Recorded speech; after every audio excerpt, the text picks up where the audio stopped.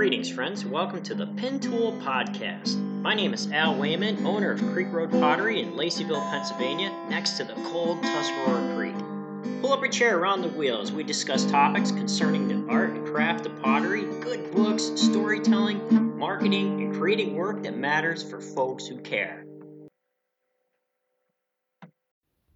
Greetings, friends. Welcome to the Pin Tool Podcast. This is episode 13 of season 2.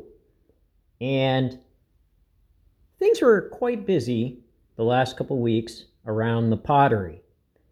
I had my fall show and I had to hurry and prep work for that because I sold more than expected on the Open Artist Studio Tour, the Artist Open Studio Tour of Susquehanna County. And as you remember in the last episode, I discussed some of the results from that show. And then 2 weeks later, I had the fall show here in my pottery shed at Creek Road Pottery. And it was unseasonably warm. The weather felt like it was summer, and it was just a really nice show overall. So I did run into some issues with that show. The speckled clay that I used, a lot of the larger pieces ended up cracking out at the bottom. So I overthrew. I was able to get some larger pieces through the kiln, but I had far more cracks than normal. I don't know if I got a bad mix of clay. I wasn't doing anything different, but I moved on to this new clay body from Amico, and it seemed to hold up pretty well in the tests that I ran. So I'm going to be using that clay up for the Christmas show. So hopefully I'll be able to get some larger pieces out for that. I feel I lost quite a bit of money by not having the larger pieces because quite a few of my customers came down just for those larger pieces and baking dishes, and I had to tell them that they just blew up. And so we have that as hand makers. Sometimes things happen where things just might not work because we're not a manufacturing plant, and even though we may have center lines and ways we do things, sometimes being an artist and a maker, we take chances and we try things, and not everything is going to work out. And sometimes we put ourselves on the hook for that, and we just need to be brave and keep going. So I'm going to try doing that. So we had a really good turnout. I did really well raising revenue for the kiln, and I'm going to use some of that money not only for charity work, but to bring the big wood kiln here. So that will be delivered in the next couple weeks. I need to talk to some people and to finalize a few things, and then we're going to load all 10 pallets onto a trailer, and then we're going to get them over to my place here at Creek Road Pottery. And then through the winter, I'll try cleaning those bricks up, and in the spring, we'll start the construction of the wood kiln here on the property. So that's pretty exciting. So another exciting thing too was my cousin Beth, who has been to art school, who did a little bit of ceramics, is thinking about selling pots. So I was really excited about that. And I invited her down to the show, and I gave her a starter updraft electric to gas kiln that I made. So she was able to take that home, and she plans on putting it together and making pots.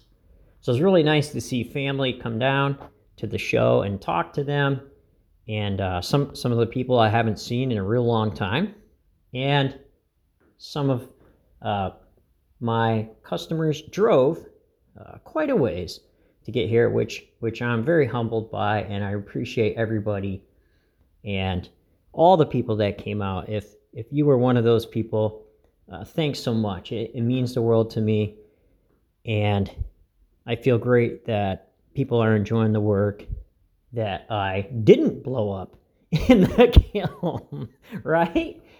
So now it's just going to be getting ready for the Christmas show. The Christmas show is a month away, and I need to generate some more pots and mix up some more glaze and get things through the firings for that event. It's going to be Black Friday weekend, the Christmas show here at my place in the Pottery Shed, and I always look forward to the Christmas show. I love Christmas. In the last 3 years, I did Blue Christmas, where all the pots are blue, and folks seem to really enjoy that. I had this Christmas tree put up. Some customers donated these cheesy bulbs, right? They're all blue. And I was playing Elvis as long as I could stand it. Elvis Blue Christmas. And my wife, she comes out to help me at times. And she says, Al, if you want me to stay out here, I can't listen to Blue Christmas more than an hour. So I had to turn it off. But that was just a whole lot of fun. And it always is nice seeing everybody. And it's also nice participating with local businesses in my area on these trails. And it's been a world of fun.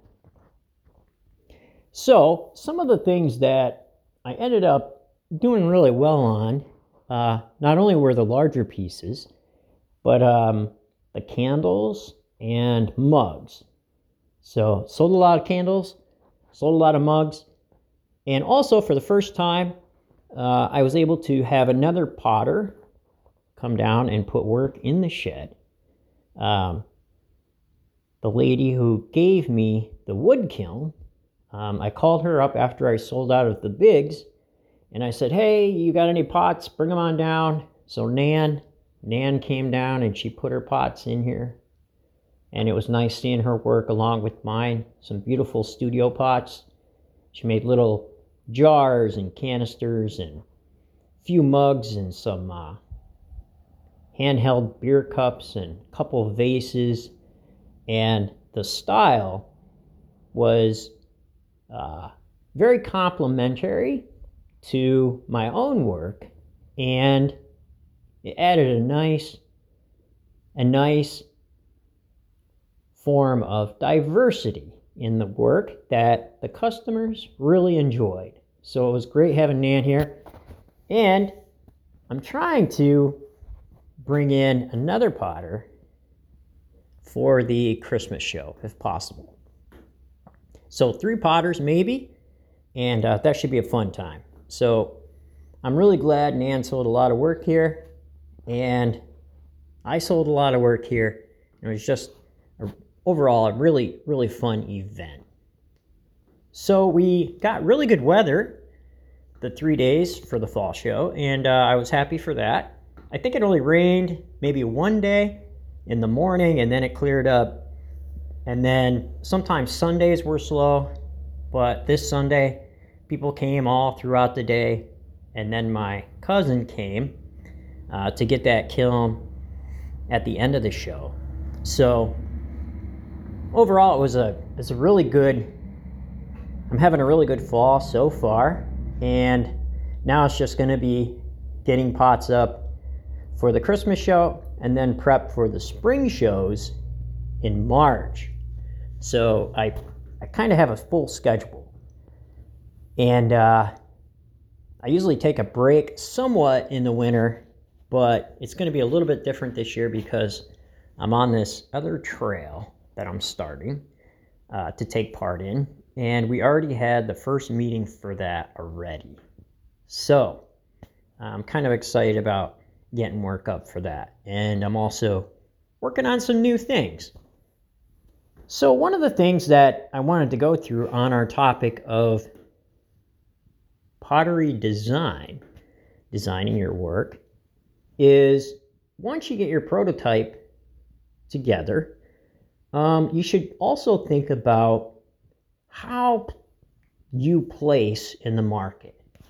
Like, who are you making your pots for?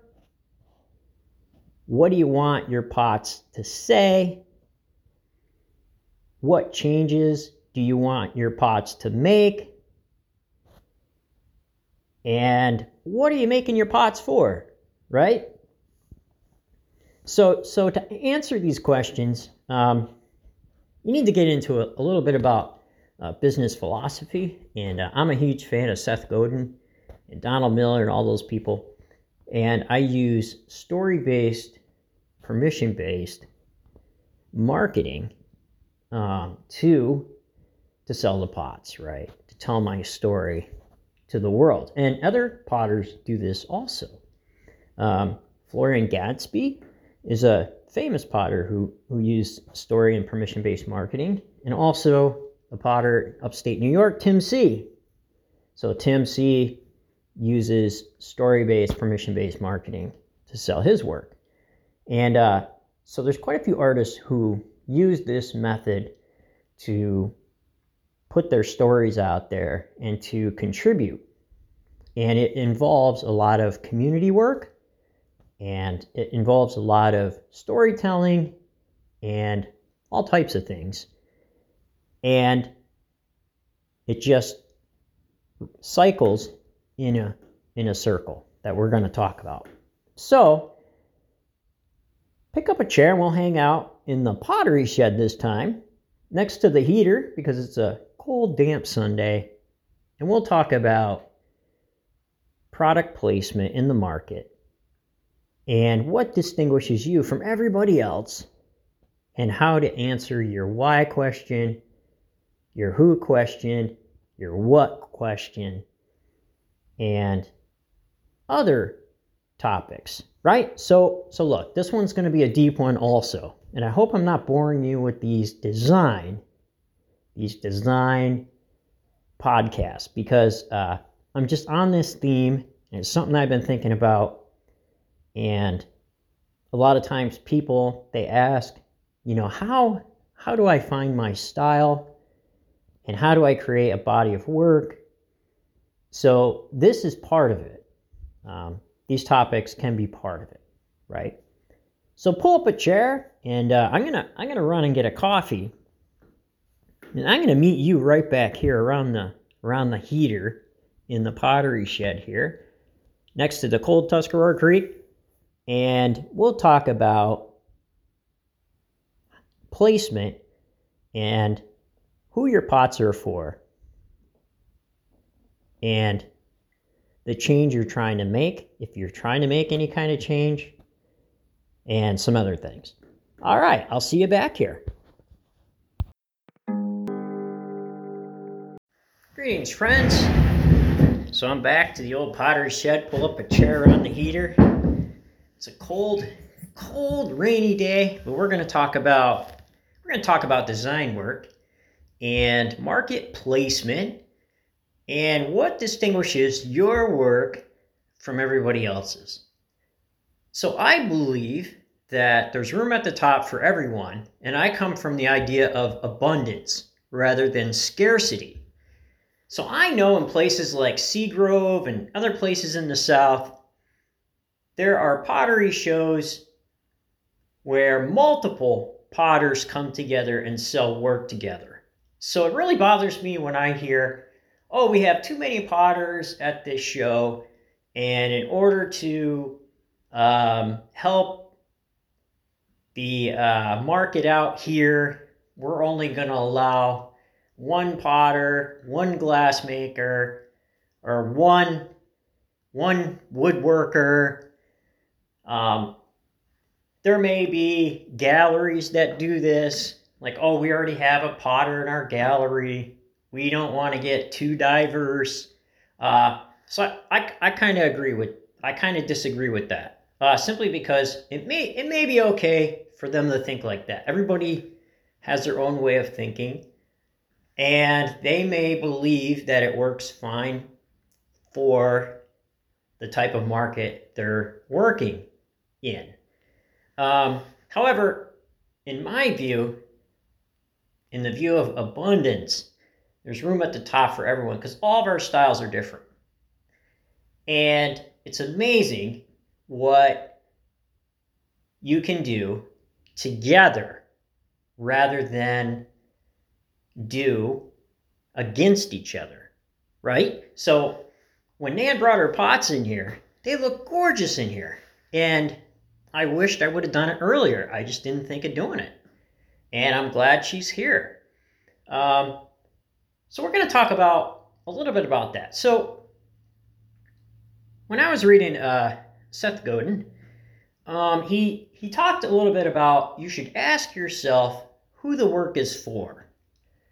And I have an ideal customer. Her name is Mrs. Davis. She's a middle-class lady who is 23 to 73, who loves home decor, and she loves having handmade pottery in her kitchen and to show off as kind of like this farmhouse decor type thing. She may even like baking in it. She loves candles. She loves going to wineries. She likes hanging out with her friends on the weekends. She has her own money to spend. And so Mrs. Davis is a real fun, working, maybe just recently retired woman who is very independent and enjoys supporting small business and handmade. And she may collect it, right? So that's my ideal customer, Mrs. Davis. So that's who the work is for. So a lot of times potters, they're very leery of listening to others have input on work. But since Mrs. Davis is my ideal customer, I'm going to listen to what Mrs. Davis has to say because I'm interested in how she uses the work and what she uses it for. And so I want to make work that she will be happy with and proud to use and proud to tell her friends about and feel good about herself when she uses it, right? So a few Mrs. Davises, when they stopped in here, and I was out of the big things because I didn't get as many out of the kiln as I thought because I blew up some, well, they cracked out. But I even overmade and I only got half of them out. But I did sell some large pieces. So they had conversations with me about how the pieces were made and what would ideally be easier to use and store, right? So I took down those notes and I have a really nice casserole dish that I'm going to be making that one Mrs. Davis helped me design. And I may even name it after her as the casserole dish. And I may even do up 10 or 15 of these and sell them as a run in honor of her helping me. So here, the community is helping me create a product. Now you say, Al, what does that have to do with product placement in the market? And what does that have to do with distinguishing my work from, say, the potter down the road? Or how does that distinguish your work from, say, Nan, who you have selling in the shop with you? Well, all of our styles are different, and the glazes we use are different, the construction is different, and who we sell it to is different. And you can make those distinctions, and when you do, you're not making the distinctions out of malice or trying to get one up on the other potter. It should just come naturally. And this is the thing that if you're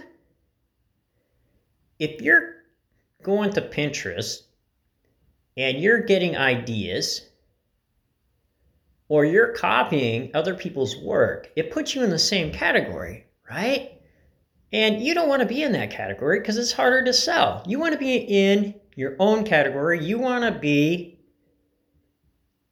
your own creations selling. You might have other elements that you borrowed, and the theme and the idea may have come from somebody else, but you augmented that, and you reworked that, and you reframed that, and you hand built that, or you threw that into the handmade style that is yours.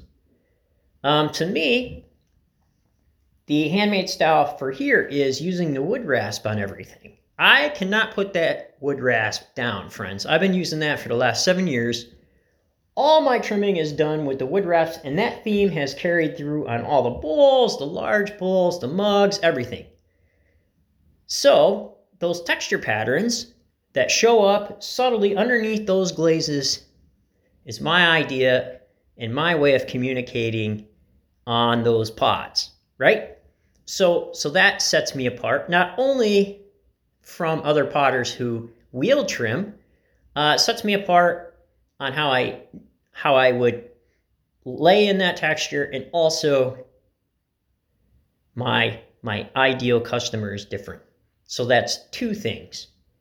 It also could be your glaze, your hand mix glaze, your firing techniques. There's a host of things that set you and your work apart from everybody else, and you should not be afraid of any other maker or potter out there, and you should not be afraid that they're in competition with you, because whether you believe it or not, you're in your own category, and you can define where that category is.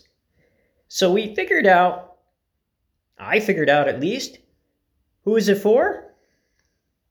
Now I need to figure out what's it for and what am I trying to say. So a lot of times, hobby potters, I start out making mugs and bowls, and everybody does in their own styles. So your what could be, I'm making these as soup bowls, and you could define yourself in different ways, making different types of mugs and soup bowls, and you could put a message on your pots by your design and your carvings.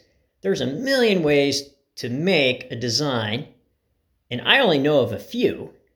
And speaking of Tim C., he does these little cartoon figures, and he has a storyline running through his work.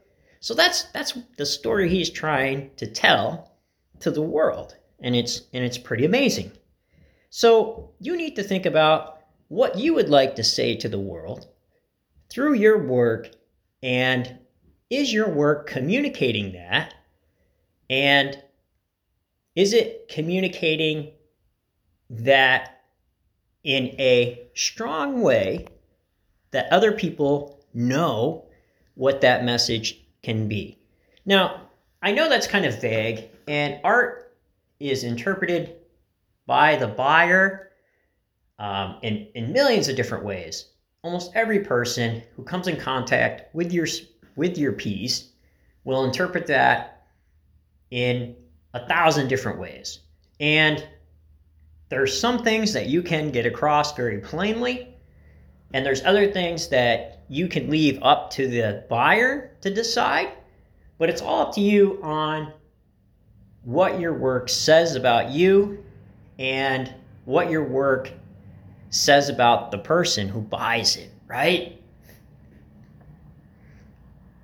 Like, is the person middle class? Is the person a hipster maybe? I don't know. It's for you to decide what your work is trying to say. Now, we get into what change are you trying to make, right? So by making work and saying something to the world, you have the ability to make change and to have the people who follow you make change based on your work. So you say, I don't believe any of that. And it can happen in subtle ways.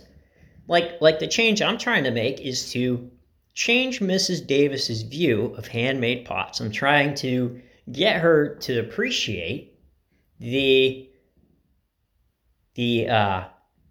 craftsmanship and the beauty of handmade pots, and also have her appreciate that handmade can be multi-purpose and handmade can be stored easily.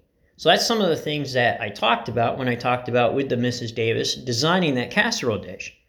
I talked about handle height because her concern was if I make the lid into a serving bowl also, that's multi-use, the feet on the bottom would need to be also handles in some way, but not so tall that it would interfere if she flipped it upside down and baked something inside the casserole dish, and also on that lid flipped, that when it raised or whatnot, it wouldn't interfere in getting stuck in the handles. So that whole thing. And it was an amazing conversation because I learned so much about it. So having things that are multifunctional, that are handmade, and also what I do with the revenue concerning the charity work. So they can make a difference by buying the pots if they know that part of the money is going to help someone. And here I try to help out single mothers quite a bit who may be struggling a little bit after their divorce or something like that, or somebody who's depressed. They get a hug mug, right? Send them a mug free of charge. Do wellness checks. Say, hey, I'm not a psychiatrist or anything like that, but I'm calling you to see how you're doing because I was wondering, right? And I care about you, and I would miss you if you was gone. And if you need anybody to chat with or just to talk to, feel free to PM me, So that kind of thing happens. And they can make a difference by participating in the Creek Road Pottery community, buying the pots, and enjoying them while helping someone else. So that's the change I'm trying to make. So another thing that I wanted to go over is the idea of doing design work and intentional design work. I think that a lot of times when we put handles on things and we design things in a certain way, it took me quite a while to be able to get control of the material and have the skills to design things intentionally, right? So I have a friend who makes cat bowls, raised cat bowls, and she has told me all the work that she put into designing her raised cat bowls. And simply buying one from somebody who may not have studied the whole design technique and measurements behind it may make them incorrectly and not know it. Now, there's a million ways to make a raised cat bowl. However, there are correct ways of doing it, and my friend seems to have gotten it down, and she makes a lot of them. Also, I'm going to attach a piece done by Florian Gadsby, where he talks about the intentional manipulations of his form, and he talks a little bit about why he does the things he does with his functional pottery. In this piece, he was talking about a mug. So I'm going to attach that, and I'm going to attach the shop to my friend in the show notes. So if you get time, go over there and see her cat bowls and tell her I said hello. So those are just some things that can make your work stand out a little bit from everybody else's, and you'll be able to tell your story better and also make change better by knowing who's it for, what's it trying to say, and what change you're trying to make. So a lot of times I think folks become confused on ideas of placement. And they may offer some strange sounding value propositions that they believe set them out from the rest of the potters. And it's really interesting to hear some of those sometimes. Sometimes they're pretty decent. It's some things I never even thought before. Other times, not so much, right? And I just give a little bit of a chuckle. I keep it to myself because we don't want to be criticizing other people's work. They need to have constructive criticism and come to those ideas and those realizations through making the many. And they need to be allowed to mess up, and they need to be allowed to test things out. And not everything is going to work, right? So it could be that some of the value propositions that they offer aren't the best ones, but maybe they're just running a test, right? So go easy on them, right? If it sounds a little bit strange. But so that's just some things to think about. Think about your intentional manipulations of your forms, what goes on them, and why, who your work is for, what you're trying to say, and what change you're trying to make. Because when we put art into the world and it communicates to people, it's going to change them in some way that maybe you didn't even expect.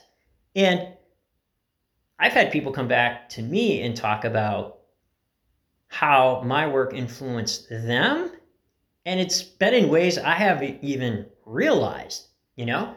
So I'm not saying I'm some superstar, but it makes me feel good when somebody was like, hey, I always wanted to try baking bread in a handmade baker with a beer recipe that you gave me. And I tried it out, tastes great, and the little baker worked great, and we loved it. Like I bought 2 of them, and I gave one to a friend, and we had such fun using those bakers. And I feel like I contributed something. And my work isn't complete until I see it come back to where it was used on a kitchen table someplace, right? So that's just me. But I may change somewhere in a positive way, I think. You're not going to get it right all the time. It takes lots of practice. So coming up with your theme and your style, I think that's something that you fall into almost accidentally. And it's a byproduct of making lots and lots of work. So I think that your style develops over making the many rather than perfecting the few. And even if you're a studio potter and you're doing hand builds and you're, doing 10 or 20 a year, I think after maybe 5 years, if you put all those together, you can see some style developing through those pieces, right? You might not be a production potter. You might only make a few mugs a year. But the more you make, and when you put all them together, you start seeing certain characteristics that are clearly yours. And you can celebrate those characteristics, and that becomes you. So, for example, Nan here, she does all her little handmade stamps, and they look gorgeous on her pots because they're her stamps on her pots. She puts little lines into her pots, little scratch marks, and little scratch marks by her handles. That's totally Nan. She does it on all her handles. And it's pretty amazing. So it's much different. It's much different than my work. So there you have it. I don't know. That was kind of deep. That was kind of philosophical. And once you get onto this, and you start building community, this whole thing feeds each other like a huge circle in an ecosystem, right? So your community would be your ground that your seed is planted in, and you absorb all that from your community, and it comes up as inspiration, as culture, as influence, and it produces fruit. And your pots are your fruit that drops and fertilizes, and people can use and enjoy, and it feeds right back into the community again. So that's just my take on product placement. Who's it for? What's it trying to say, right? And using permission-based, story-based marketing to influence and hopefully for a positive, influence the people around you with your art and telling your story. Because friends, we don't have very long to tell our story. And making art is kind of like planting a tree, right? The best time to plant a tree was yesterday. The second best time to plant a tree is right now. So you're ready now to start. Life is far too short not to, and you need to tell your story to the world, because if you don't, somebody else will, and you might not like what they have to say. So take charge of that, and once you feel your product is safe and it functions fairly decent, be brave and put it out there and start finding people who care about what you do. Make work that matters for folks who care, and start making change, right? Okay, well, that's the podcast for today. I hope you enjoyed that. Take care of yourselves and each other, and happy potting.